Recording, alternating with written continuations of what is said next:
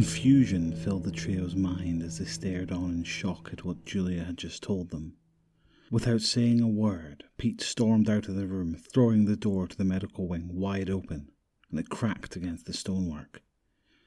Danny followed quickly after him. Roach apologised to the guards and the staff in the room before rushing after Pete. Pacing back and forth in a small corridor, Pete had his hands on his head before punching the crumbling wall, leaving small specks of blood. What the hell? That can't be true. We saw him die, Danny. Well, we saw him get bitten, that's for sure. But we all know that if you're bitten, you don't necessarily turn. Take Cal, for example. No, that prick, there's no way he's immune. He could be. We didn't know Carl was.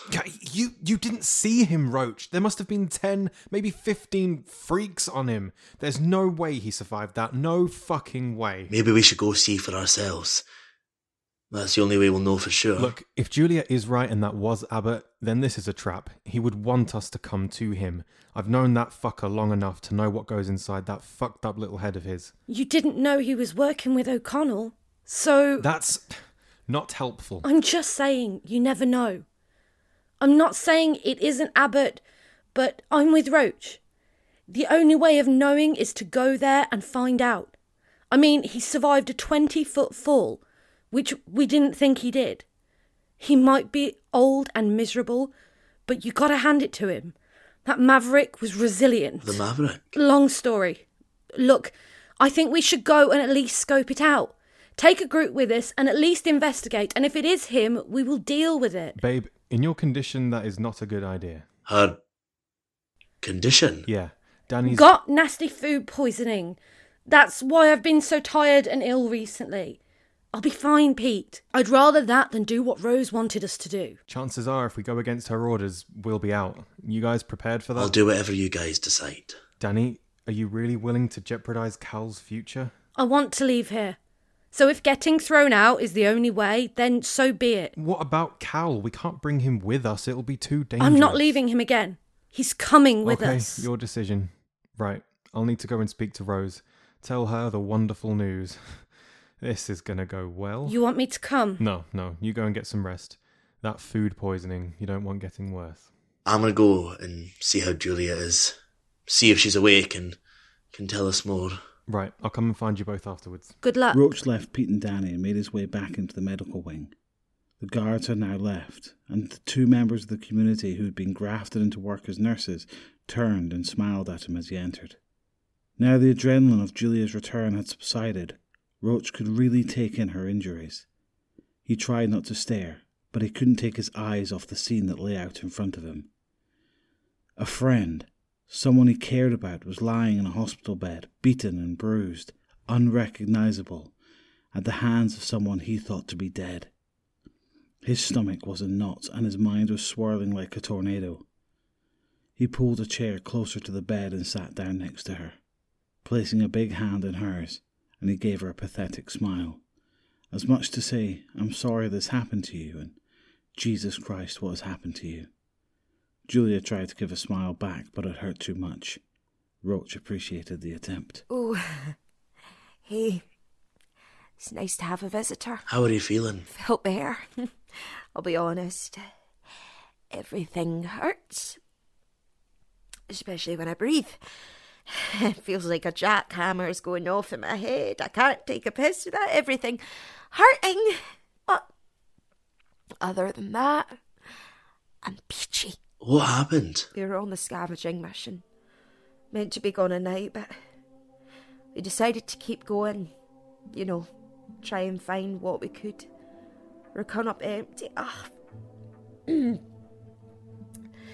There's nothing much out there that is any good. All the food's gone bad, the medicine's gone. We're literally scraping together what we can. Anyway, we ended up at Murrayfield Stadium. Seemed, for want of a better word, dead. But we were wrong. Okay. Then what happened? Well, we decided to try and get in. See if there was anything inside worth taking. I don't know, food, scraps, equipment for weapons. We were so desperate to not return empty-handed, you know.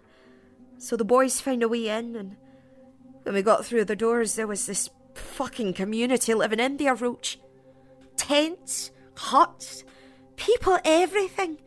Guards patrolling the inside of the stadium and 2 massive storage containers right down on the pitch. I'd call it impressive if I wasn't so pissed with them. As soon as we walked through the doors, they were on us. Guards stopped us, took us to your friend. Abbott. Aye. You mentioned his name, but Pete says he's dead. You must have been mistaken. I'm not mistaken, for fuck's sake. Look at me. He killed my men and he has Jake. Not only that, but he beat the shit out of me. I mean, I don't know what he looked like when you knew him, but he looks a bit worse for wear now. He's nuts. Not to be messed with, Roach. Well, we're going to go see for ourselves. If it is Abbott, we will deal with him. Take him out if we have to. We'll need you to come with us. No fucking way! Absolutely no fucking way! Oh. If I go back, you will kill me. We will not allow that to happen, Julia. Trust me. We need to get Jake back. There is no way we're going to leave him there. You got balls. I'll give you that. Who's the team? Me, you, Pete, Danny, and Cal is coming too. Cal? Danny's wee brother? Are you guys mental? We are not leaving him here, not again. After what happened, Danny wouldn't feel right about it. Is that why he doesn't talk? Since what happened to him, he'll only speak to Danny. Even that's not very often. I mean, can you blame him? No. I guess not. Poor wee thing. Look, that's not a big team. We won't get very far. I trust Pete and Danny with my life. They're family. With what we've been through, we will get it done. Fair enough. When are we going? Tonight. I think Pete is speaking to Rose now. Look, I will let you rest and I will come and get you. Okay. Thanks for coming to visit me, big un.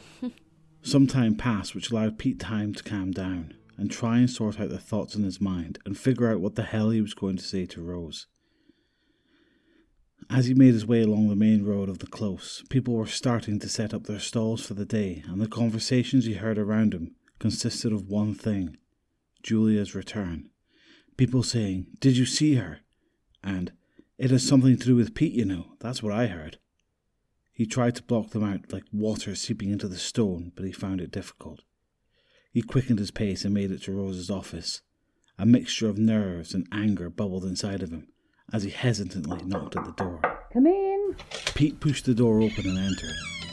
Although he'd been in her office before, the feeling of déjà vu was ever present, and it chilled him to the bone every time. This time was different. After the way Rose had spoken to Danny, the déjà vu was stronger, as it was laced with a similar anger he felt for O'Connell.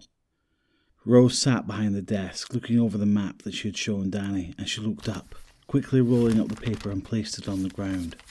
She gestured for Pete to sit down, and he quickly refused. Good evening, Mum. Ah, Pete. I was hoping you'd come and see me. I believe congratulations are in order. Yeah, thank you. It has come as a bit of a shock. I'm sure. Would you like a drink? No, but thank you. There is something I need to speak to you about.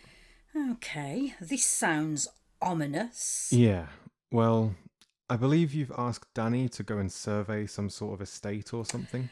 And you have come to be the knight in shining armour and tell me that you don't want her going. Well, I'm sorry, Pete, but she doesn't have much of a choice. It's an order, and I expect her to fulfil it. If she doesn't want to do it, she needs to come and see me herself and not send her boyfriend to talk to me. Well, no, it's not that at all. And even if it was, I'm sure as her superior, it would be my decision whether she did it or not. Basically, I'm here to tell you that she won't be doing it, and neither will I or any of my team. And why is that? We have recently found out that someone we thought to be dead could still be out there running a community. And where did you get this information? Julia Shepherd. She went on a scavenging mission and has returned beaten and bloodied. She told me that it was this person who did it. Roach is speaking to her now to try and get some more information. Let me see if I have this right. You are telling me that you are not going to follow my orders because a scavenger says an old friend of yours is running a community? It's not that simple. He's not to be trusted. This community could spell trouble for us. It's better to wipe them out before they have any chance to do it to us. They've already sent a message. Because some of ours went there. We would do the same to anyone who infiltrated our community. You didn't with us. You welcomed us in and made us part of the community. Yes, well, that was extenuating circumstances. It's out of the question. Right, well, I'm sorry, but I didn't come here to ask for your permission. I won't allow you to go. You have to complete the mission I have sent Danny on. We need to get more information on that estate, and I need you and your team to go with her. No, I'm sorry, but no, we're not going to do it. We're leaving to find more about this community and Abbott. That is none of our concern, Peter. Our concern is finding out about that estate, and I expect you and Danny to leave first thing in the morning. No, we're leaving tonight. If you leave that door, you will never be welcome back. You know that, right? After everything we have done for you lot, you are willing to throw all that away for some possibility that it may be an old friend of yours? He was never a friend. He's a fucking psycho who battered Julia black and blue just to send a message to me. I will not have you tell me that I cannot protect my family. Peter, I will ask you to watch your mouth when speaking to me. I am your superior, and you will treat me as such. No, not anymore you're not. I quit, and my team and I are leaving. You can't quit! This isn't just a job, Peter. You can't just leave. Pete stormed out, slamming the door to the office. He felt the vibration through the floor and could hear Rose shouting after him. Peter! His anger bubbled inside of him as if someone had shaken a soda bottle and it was about to burst. He made his way back along the corridor and into the residential area, where he noticed Roach and Danny sitting on the bed. Danny had her arm around Cal, who was sitting between her legs, and she was reading him a book, his eyes slowly closing as her soft voice echoed through the room. As Pete entered, they looked up. And the second pig said, I'm going to build my house out of wood. Oh, you're back. Right, we have to go. What? Why? So, I might have just told Rose to stick her job and this place and that we are leaving tonight. So we kind of have to leave right now, otherwise shit is going to get nasty. Oh, shit. What, like, right now? Yeah, right now. So grab your stuff and get moving. We need to go past medical too to get Julia. She has to come with us. Take us to Abbott. Oh, shit. We're really doing this? Okay, oh, crap. Okay, right. Cal, pack your stuff. Quickly, come on. I'm not arguing. The group started to stuff their belongings into duffel bags, and within minutes they were packed up and ready to leave. Together they rushed along the corridor to the main entrance. Pete told the group to go ahead as he headed to the medical wing to collect Julia. The staff of the medical tried to stop him, but he used his authority to shoot them down and helped Julia to her feet and slowly made their way to the reception, not stopping to speak to anyone who tried to ask what they were doing. As they entered the reception hall, Deirdre stepped forward, lifting her rifle to her chest and blocked the door. Hey, so we're leaving and we need to get out. Sorry, boss. No can do. Word from Rose, we can't open the doors at night. You know that. No, it's okay. We're heading out on a job. All of you? Even the little one? That doesn't seem safe, does it? And she looks half dead. I'm fine. Deirdre, open the doors. This doesn't seem right. It's fucking night time. You guys are mental. Well, what doesn't kill you and all that. Be careful out there. It's still fucking pissing it down. Oh, hey. What about patrol tomorrow, boss? Oh, no, that's cancelled. So you get a lay-in. Enjoy it. Okay. Well, be safe. And we'll see you later, I guess. Cheers, Deirdre. The night was cold and the rain was battering down around them. For the time being, there was no scabbies around, so that gave them time to formulate a plan.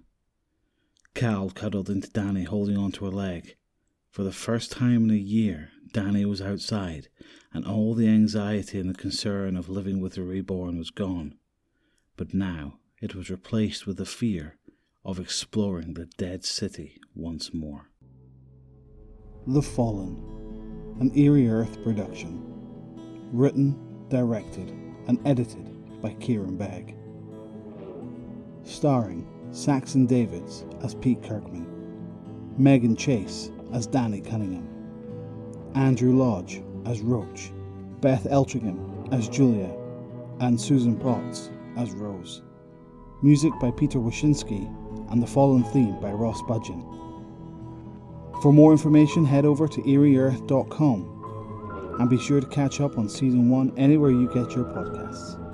As always, thanks very much for listening. Bye-bye for now.